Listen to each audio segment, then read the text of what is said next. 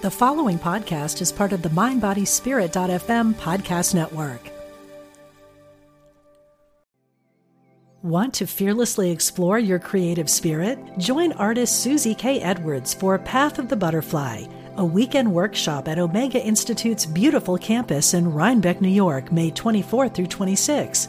Experiment with a variety of art forms, engage in mindfulness, walking, and silent meditation, and discover a new and free-flowing creative vision.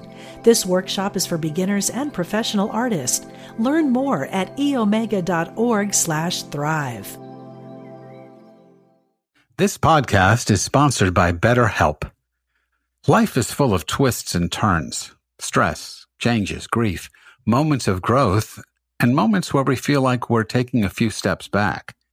It's important to show up for yourself through all of the struggles that life can bring. BetterHelp Online Therapy is here for the twists and turns and will assess your needs and can match you with your own licensed professional therapist in less than 48 hours. And for Spirituality and Health podcast listeners, get 10% off your first month at betterhelp.com/spiritualityhealth.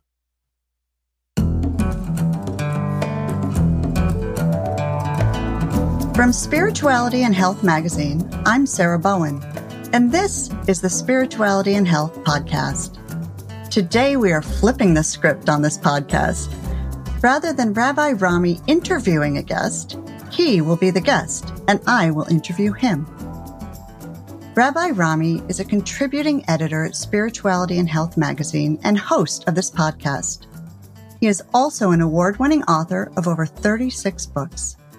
His new book is Judaism Without Tribalism, a guide to being a blessing to all the people of the earth. Welcome, Rabbi Rami. Thank you, Sarah. It's a pleasure to be on my own show. It's wonderful to be here with you. I know that. Thank you for doing this. Sure. Many of your listeners likely know a lot about you already from your writing here at Spirituality and Health and from this podcast and your many other books. But for those who may be new to the podcast, let's give them a bit of context. In your bio for Judaism Without Tribalism, you state this: I'm a Jew. I'm not Jewish. Can you unpack that for us? Yeah, I'm annoyed by the term Jewish. And I realize it's really nitpicking. I mean, people are British.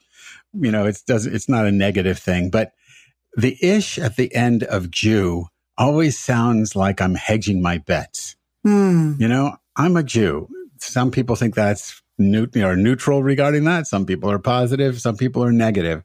But when I say Jewish, then I always want to have to say, well, how ish are you? You know, how committed are you? I'm just a Jew. So I just like that sort of frank, blank, unequivocal statement that, yeah, I'm a Jew. My father was a Jew. My mother was a Jew. It goes all the way back to, I used to think, Abraham and Sarah, but I did one of those Ancestry.com things. Just to check. And I don't seem to have any Middle Eastern connection. So somewhere in Eastern Europe, somebody must have converted. And that's where my lineage started, I guess. Well, that raises a great question too, right from the title of your book. What is tribalism and why do you find it problematic? Yeah, so, you know, I'm a member of a tribe. Jews are a tribe. And for me, and I define this in the book, it's an odd kind of tribe because you can join it. You can, convert into it. I think of it more as an extended family, but tribe is fine. Tribe makes sense given our history. So I belong to a tribe, but tribalism is when I make a fetish out of the tribe, when the whole point is the tribe. The point of Judaism isn't Judaism. The point of Judaism is to help you be a blessing to all the families of the earth, if we're going to quote from Genesis 12, verse 3. But tribalism is when the whole point of Judaism is just to be Jewish, is to, and that really bothers me as well. So I caught that thread throughout the book, and I noticed your voice, of course. You have a very distinct writing voice. And so I caught that throughout the book, this combination of, really grounded knowledge and deep love of your tradition paired with a critical edge. So I experienced the book as partly a manifesto and then part a really kind of detailed, useful guidebook. So I'm really curious. Can you tell me, why did you write the book and what do you hope people will take away from it? I wrote the book because I think that Judaism, along with other religions, in fact, all of them, is suffering from an existential crisis of ethno-nationalism. That going back to this tribalism thing, where Judaism is simply, it has been reduced in many circles to a tribalist, inward focused, us versus them kind of mentality. I think you see the same thing in Christianity, especially on the right wing of Christianity. You see the same thing in Buddhism in some countries, and certainly in Modi's India, where the religion has been replaced by this ethno-nationalism. And I just wanted to slap that back if I could. And so, maybe I went too far. Some people might think I went too far, but I was really pushing back on this whole notion that seems, it's not racist because Jews aren't a race, but it's racist adjacent in a sense. So who am I? What do I hope people take away from this?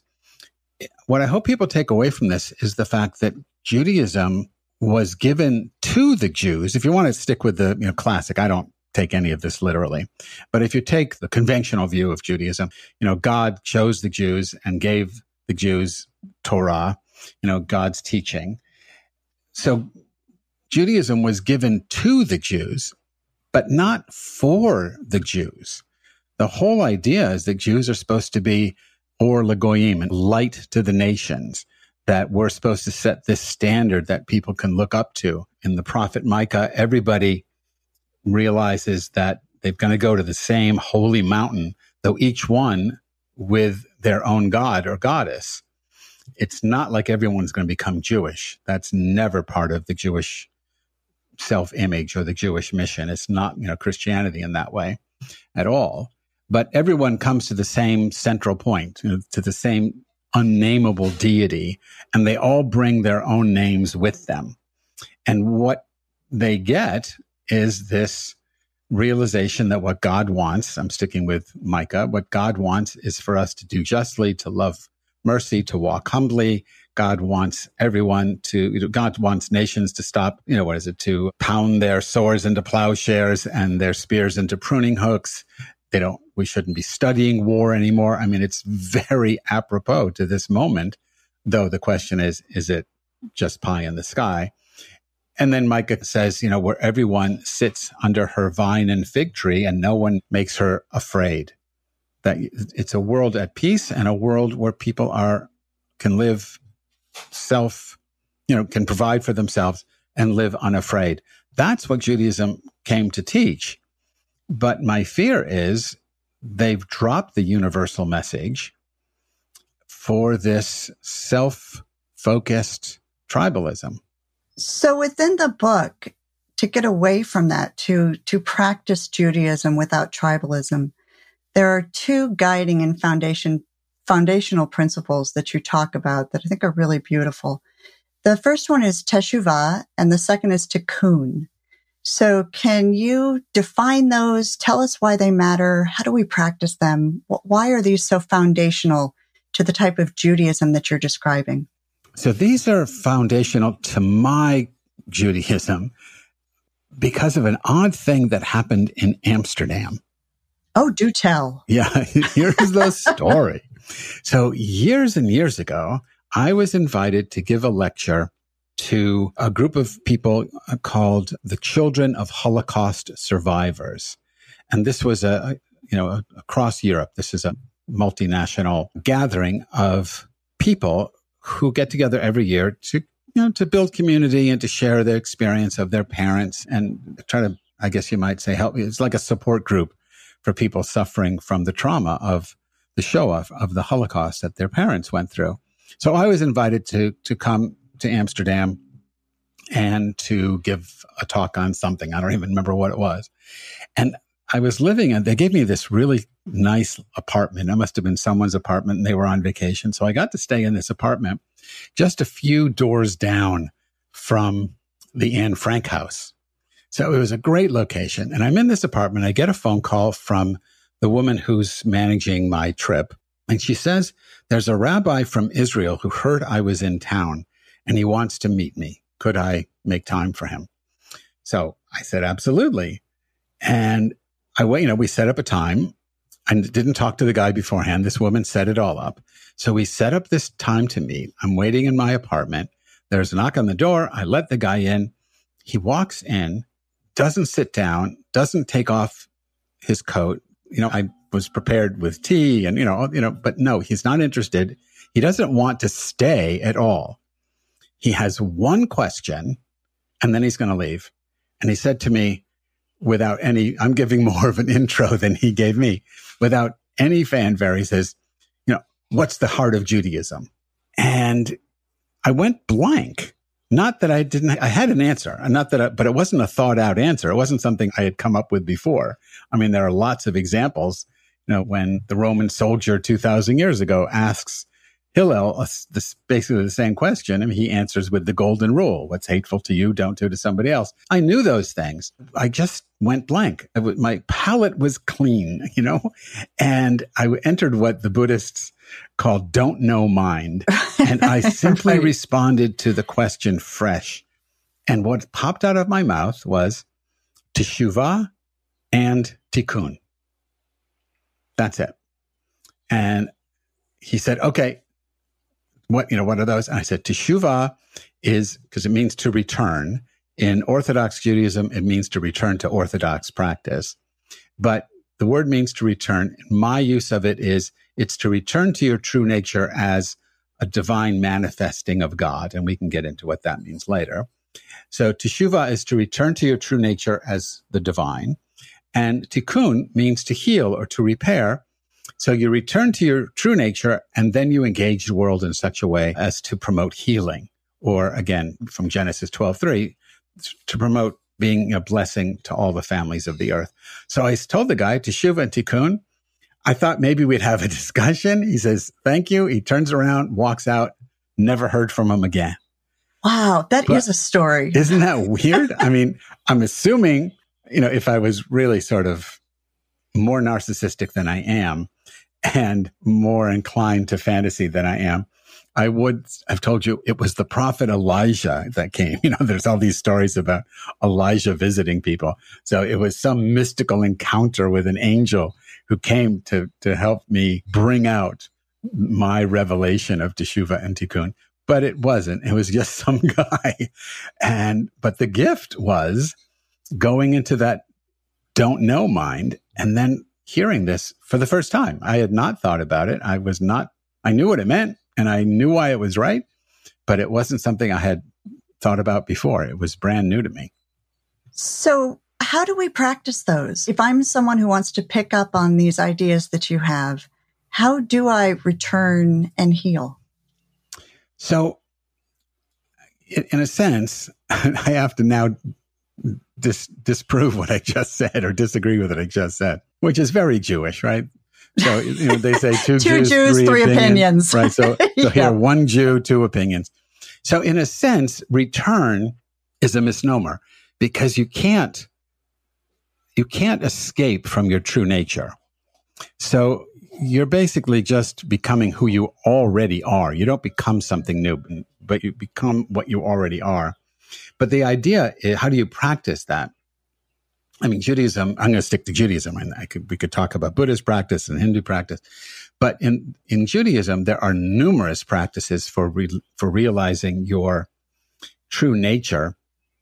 One of them, well, actually, to be kind to the listener, let me back this up and talk about God for a second, because your true nature is God. And the Hebrew Bible gives us many words for God, but two that are crucial in this book, but in my life and to what I'm talking about. When Moses encounters God at the burning bush, and to me, these are all stories, not histories. But when Moses encounters God at the burning bush, Moses says, so, what do I call you? What do I tell people who do I tell people I was talking to? And God said, God reveals two names. The first name God reveals is Ehyeh, or Ehyeh Asher Ehyeh, which most English Bibles translate as I am that I am, which is very static and not at all what the Hebrew suggests. Ehyeh is a verb, not a noun. It's the first person singular imperfect form of the verb to happen or to be. So God says, I am the ceaseless eyeing of the universe. I am the eye that is behind everything.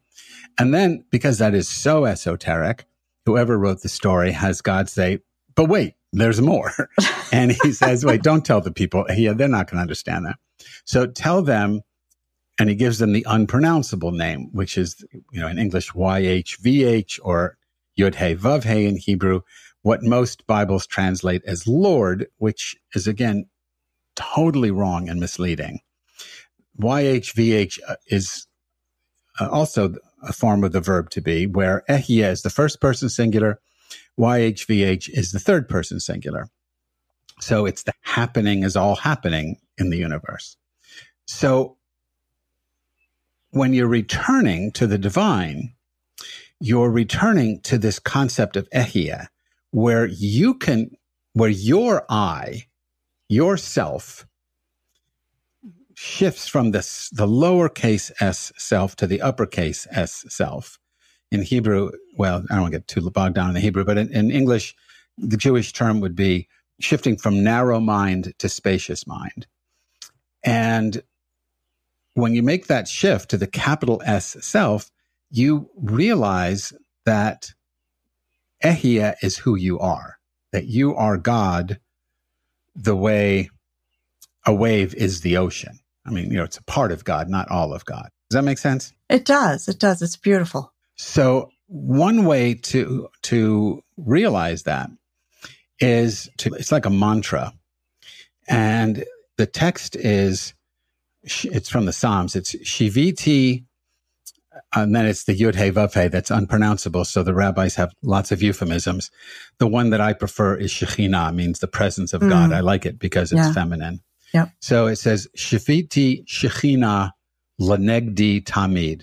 Literally, it means I place the divine in front of me, before me always. Not before me as in more important than me, but wherever I look.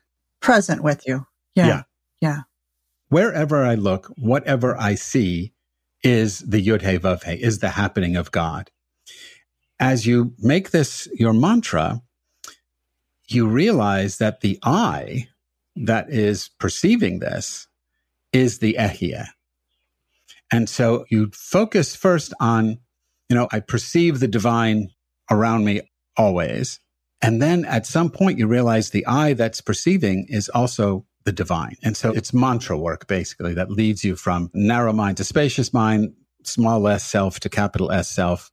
And it's the return to your true nature, which is the happening of God. Beautiful. This podcast is sponsored by BetterHelp. Life is full of twists and turns, stress, changes, grief, moments of growth, and moments where we feel like we're taking a few steps back. It's important to show up for yourself through all of the struggles that life can bring. BetterHelp Online Therapy is here for the twists and turns and will assess your needs and can match you with your own licensed professional therapist in less than 48 hours. And for Spirituality and Health podcast listeners, get 10% off your first month at betterhelp.com/spiritualityhealth. I would love to spend an hour right there, Rami, but I know that we don't have that. So what I'm wondering is, from that place of that kind of divine aliveness, that you're talking about, where do we get to blessing? Where do we get to tikkun? What is that kind of piece of healing work that's the second half of your title? And I think in a really important, perhaps more practical piece of what you're writing about as well, that beautiful mixture of the beingness and the doingness. Could I go that far to say that? Yeah. First of all, you're right. It's absolutely more practical. And second, it's in the doing that you get to know the Ehyeh, right? So if you wait for enlightenment, then you're just going to wait forever. We're just going to be waiting. Yeah. Right. You're just going to be waiting. And you can't force enlightenment. It's an act of grace. But you can practice a mantra or other kinds of meditation and prepare yourself for that grace when and if it comes. But you can do the tikkun part, the healing part, being a blessing part, even if you aren't completely awake to your true nature as a manifesting of God. And the way you do that is to see what needs to be done in the moment. So there's this understanding that each moment presents us with something only we can do. Don't know what it is. It's not an abstraction. So the other night I was talking about this and I said, I walk my dog several times a day. And there is that moment when, the reality presents me with the obligation to pick up her poop and put it in the bag and throw it away. It's not anywhere near, curing COVID or polio or anything like that. It seems incredibly mundane, but it's what reality gives you to do in the moment.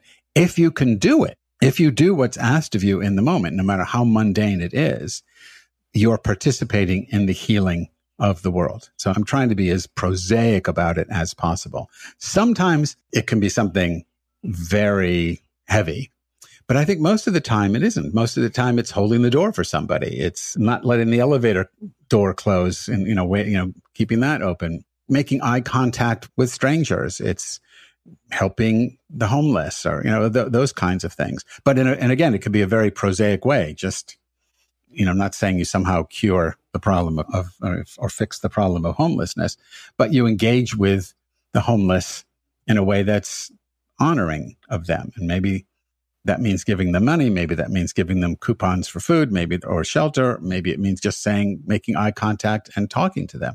So I can't tell anybody what the right move is or what the right thing to do is. Whatever it is that you're called to do comes out of your being present in that moment. There's another mantra practice in Judaism where the mantra is Hineni. It means literally, here I am. It's what Abraham and Moses say when they're confronted by God. But in a more general sense, it's simply being present to the moment. And practicing Hineni, it can be done as a mantra, but it can also be done as you move into another moment. Simply say, Hineni, here I am, and not be distracted by whatever's going on in your head. So I use it for anxiety. Really? When I start to feel that my heartbeat is going too fast or something's going on, or I'm starting to get, a little outside of my body, I use it as a practice to say, I'm here, ground me. Hineni. Yeah. Well, that's interesting. You're asking for someone to ground you. Or the divine to be grounded, and a reminder that, here I am. Don't spin off into the present. Don't spin off into the past. I understand it. Here I am. Yeah. Yeah. Right. Here I am with the anxiety, with the fear, with the holy mess. Here I am. With the whole and holy mess, and not trying to escape. And when we don't try to escape, this is my take. When we don't try to escape, the moment itself doesn't give you an out; it gives you an in. It's come in this way, because we're maybe terrified's too strong a word, but we're afraid to go in, so we're trying to escape. But Pema Chodron says there is no escape. But from the Jewish perspective, yes, there is no escape, and there is a way to go in. But first, you have to be present, and that's the Hineni idea. Want to fearlessly explore your creative spirit? Join artist Susie K. Edwards for Path of the Butterfly, a weekend workshop at Omega Institute's beautiful campus in Rhinebeck, New York, May 24th through 26. Experiment with a variety of art forms, engage in mindfulness, walking, and silent meditation, and discover a new and free-flowing creative vision. This workshop is for beginners and professional artists. Learn more at eomega.org/thrive. So we've talked being, we've talked a little doing. I'd love to ask you about listening, because when I began attending Shabbat services, this idea of singing the Shema the statement about listening touched me just deeply in my soul and has remained a practice. And you talk about it a little in the book. You talk about the importance of listening. Could you tell us why you think it's so important and perhaps what we should be listening for? Yeah, great question. So I think, depends what synagogue you're in, but, you could read the Shema, hear, O Israel, or listen, O Israel. I'm going to give you the classic, the Lord our God, right? Which is terrible translation, but still. I use a little non-classic. Yeah, but just so that the listener gets it. The Lord our God, the Lord is one. And it's an affirmation. And it's just saying, pay attention. Pay attention. Here comes the message. The Lord our God, the Lord is one. Let's move on. But I don't hear it that way. I don't think that's what it was about. I think it is listen. And Israel isn't just the Jew. Israel is a name. It means one who wrestles with God, or one who wrestles with life, with the absolute, with all the big questions and all the, what you were calling the holy mess. And that's everybody. So listen, everybody, the aliveness of the universe is your true nature. And this aliveness is non-dual. It's all there is. And so what you're listening for is, it sounds odd though, you're listening for this non-dual aliveness. And I'm going to come back to that in just a second. And then right after you say the Shema, it says, and you shall love the Lord your God with all your heart, with all your might, with all your soul. And that's a crazy statement. You can't command love. You shall love. I mean, I remember growing up when my sister and I were fighting, my mother says, you will love your sister, right? And it works perfectly when they say that, right? It always works. You can't command love. So I look at the Shema and it's called the V'ahavta, and you shall love, the portion that comes after. And I think it's an if-then. If you listen to the oneness, then you will love the oneness, the whole mess. I think listening is intrinsic to loving. I think when you ask people everyone's different, of course, but, if you go to counseling, or you talk to people, what's the most important thing that makes you feel loved? And lots of people say, well, she listens to me, or he listens to me, or they listen to me. And listening is a very powerful act if it's done well. It makes you absolutely vulnerable because you're listening to whatever is coming your way. It is a humbling thing because you're not defended. You can't say, well, wait, let me say this. No, you're listening. So listening makes you very vulnerable. And in that vulnerability, you experience love. So when you're doing so let's go back to this, what you're listening for, this oneness. There is in Judaism, but also in Hinduism and Buddhism, a notion of an actual primal sound that you can physically hear. In the Hindu tradition, the practice is called nada yoga, sound yoga. And they oftentimes provide a sound like Om. But in Judaism, the sound is spoken of as what's called in King James Bible, the still small voice, or maybe more accurately, the fragile voice of silence. But we're not told what it sounds like. But if you practice listening, and I'll tell you what that is in a second, you will hear something. I don't know if the word is behind or around or permeating. I don't know how to put it spatially, but you will hear a sound in addition to everything else you're hearing. And that sound is a steady, it's not exactly a hum. It's not tinnitus. Just this high sound that you can take refuge in. And when you take refuge in it, according to the Bible, you find yourself asked the question, why are you here? I mean, it's all coming back to Hineni, being present and doing what has to be done in the moment. But the practice of listening also strengthens the muscle of taking your place in the moment that you're in. Again, I don't know how much this makes sense, but when the practice itself is just listening. You sit quietly. I use the Shema as a mantra to sort of settle, but eventually you stop anything going on consciously in your head and you just listen. So you hear the sound of the birds, you hear the sound of rustling leaves of the trees, you hear dogs barking, you hear chattering of people if there's people around, you hear traffic noises. Whatever you hear, it just comes in, because hearing is a receptive act. You can't block anything out. Or I guess you could block everything out with noise canceling headphones. But if you're just listening, everything comes in. Now, it's not the kind of listening you do in certain kinds of mindfulness meditation where you hear a dog bark and you say, noise or sound of barking dog. You don't do any labeling. You're just listening. And eventually, and it doesn't take, well, this is my experience, but I've been doing this forever. Eventually, you hear this other sound and you don't have to, it doesn't drive out anything else. You don't have to get rid of the ambient noise. It's this sound, this fragile sound of silence. It's not coming from anywhere, but I'm not producing it myself either. It's neither in my head or outside my head. It has no direction. It's just a sound that is permeating everything. And once I hear it, I'm going to say rest in it because I don't know what else to say, but I can just relax into it. And that sound is deeply centering. And then again, it's an act of Hineni. It helps you become absolutely present to the divine happening in you and as you and around you, and reveals what has to be done in any given moment. Sometimes, because this is a meditation practice, sometimes what has to be done is nothing, just sit and stay, just sit and listen.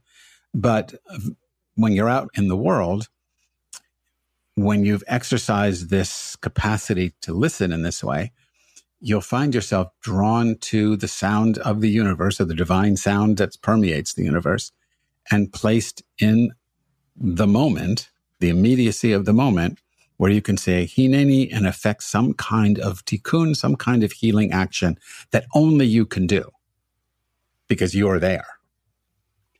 Rami, that was just beautiful. And you almost lulled me into this wonderful little space of meditation where I didn't come back. I almost put you to sleep. Hopefully the listeners are not having the same problem. Not to sleep, just, this beautiful sense of, that's what the present moment is. And that's something that we just hunger for. And I'm aware I think that's true. Let me just add something. Yeah. I think it's true. And then I think we complicate it. Oh, of course we do. And what I'm offering, and what I think Judaism is offering, and other traditions, but I'm doing it from a Jewish perspective, what Judaism is offering is something very simple. I mean, Judaism has really complex things to do, but that's more in the cultural end. When we're talking spirit, the things that we are given to do are very simple and yet very profound. Can we talk about one other aspect of the blessing? I know we're running out of time, but the notion of the 36. Oh, yes, please do, because I love this. You write in the book that at any given time, at least 36 people are actively engaged in being blessings. And I was just struck by 36. Why 36? Can you tell us about that? And can anyone be part of that 36? Yes, anyone. This is a throwaway line in the thousands and thousands of lines that comprise the Talmud, the anthology of rabbinic teachings that spans centuries. There's this Rabbi Abaye in the 4th century who, apropos to nothing, because you can read the whole text that this sentence shows up in. He's not mentioned. He's not involved in the conversations, which is really what the Talmud is all about. It's transcripts of conversations. And all of a sudden he just says, there are always 36 people. The way he puts it is there are always 36 people awake to Shekhinah, awake to the presence of God. Now I think it's the feminine presence of God, but he says, because he doesn't say God, he says Shekhinah. There's always 36 people. It could be Jews, non-Jews. There's no limit here. 36 people awake to the presence of God. And because they're awake to the presence of God, they're doing the work, they're doing the work of tikkun. They're doing the work of being a blessing. Why 36?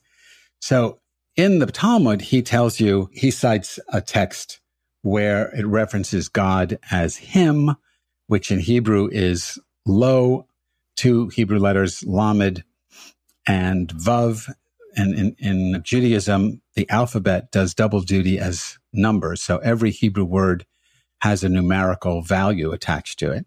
So the lamed, every Hebrew letter has a numerical value, and every Hebrew word has a arithmetic sum. So lamed, the letter lamed, is the number 30, and the letter vav is the number 6. So he talks about God as him and says, therefore there has to be, which adds up to 36. So therefore he gets the number 36. My own understanding of it, though, is much different. Sticking with this gematria, this numerology, the word in Hebrew for life is chai, and chai is the number 18. The letter chet is 8, and the yud, the I sound at the end, is 10. So it's the letter 18. That's why when Jews give monetary gifts, they give when $18, we write checks, right. 36, right? 72. You try to do it in a denomination of 18 for life, or l'chaim, to life. So my take is that the number 36 speaks not to a specific number of people, but to people who are living on 2 dimensions. One dimension is they're living for themselves.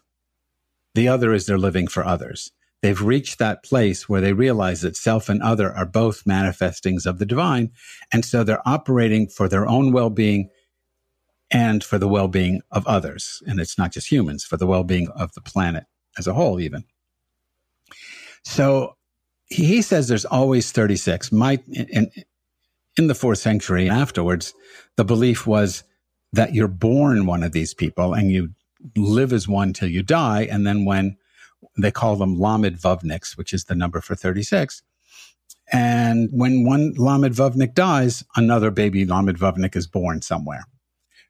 That doesn't move me. That seems a little risky. That if we need 36 people, I'm not going to rely on, somebody figuring out that they're one of them.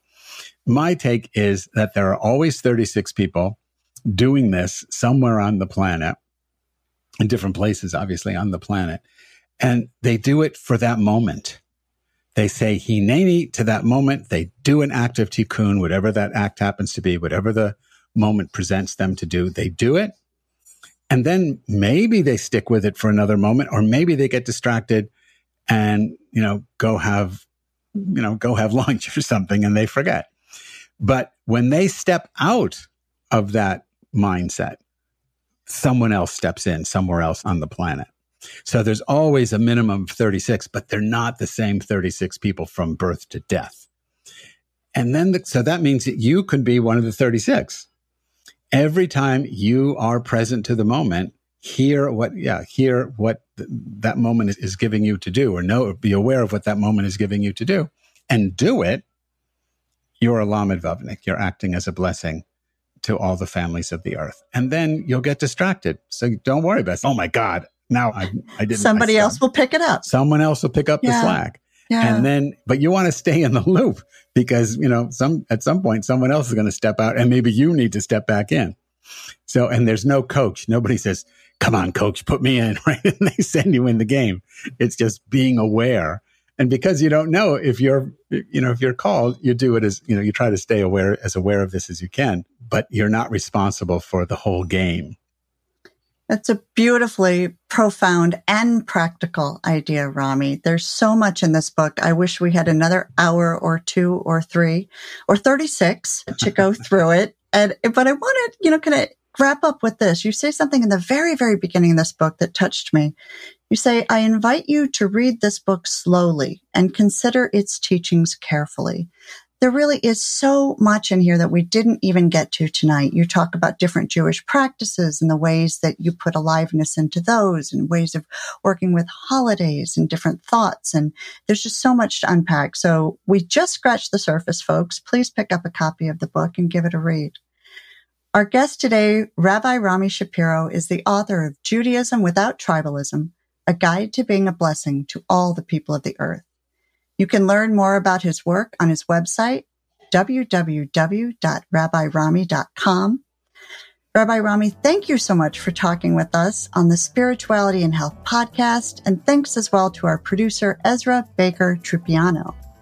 If you enjoy this podcast, please give us a 5-star review on your podcast app.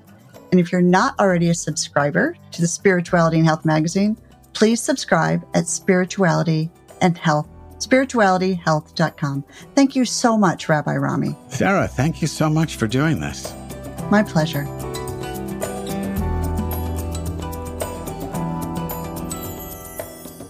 You've been listening to the Spirituality and Health podcast.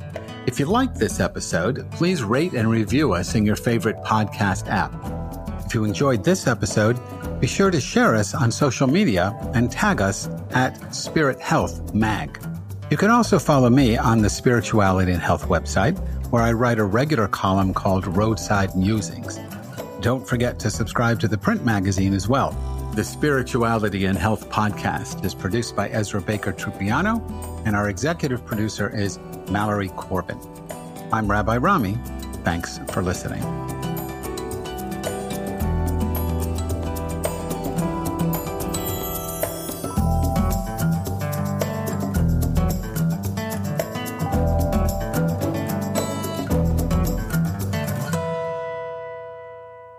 This podcast is sponsored by BetterHelp.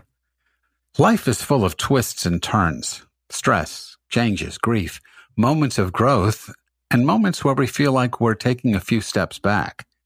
It's important to show up for yourself through all of the struggles that life can bring. BetterHelp Online Therapy is here for the twists and turns and will assess your needs and can match you with your own licensed professional therapist in less than 48 hours. And for Spirituality and Health podcast listeners, get 10% off your first month at betterhelp.com/spiritualityhealth. What is it you really want in life? No matter what you've been through, you can still achieve it.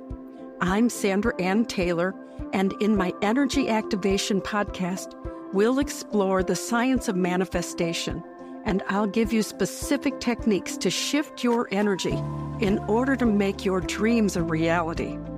I also do live energy readings, and you can be a part of the show by emailing your questions to me at sandrataylor.net. Join me on the MindBodySpirit.fm podcast network or wherever you get your podcasts.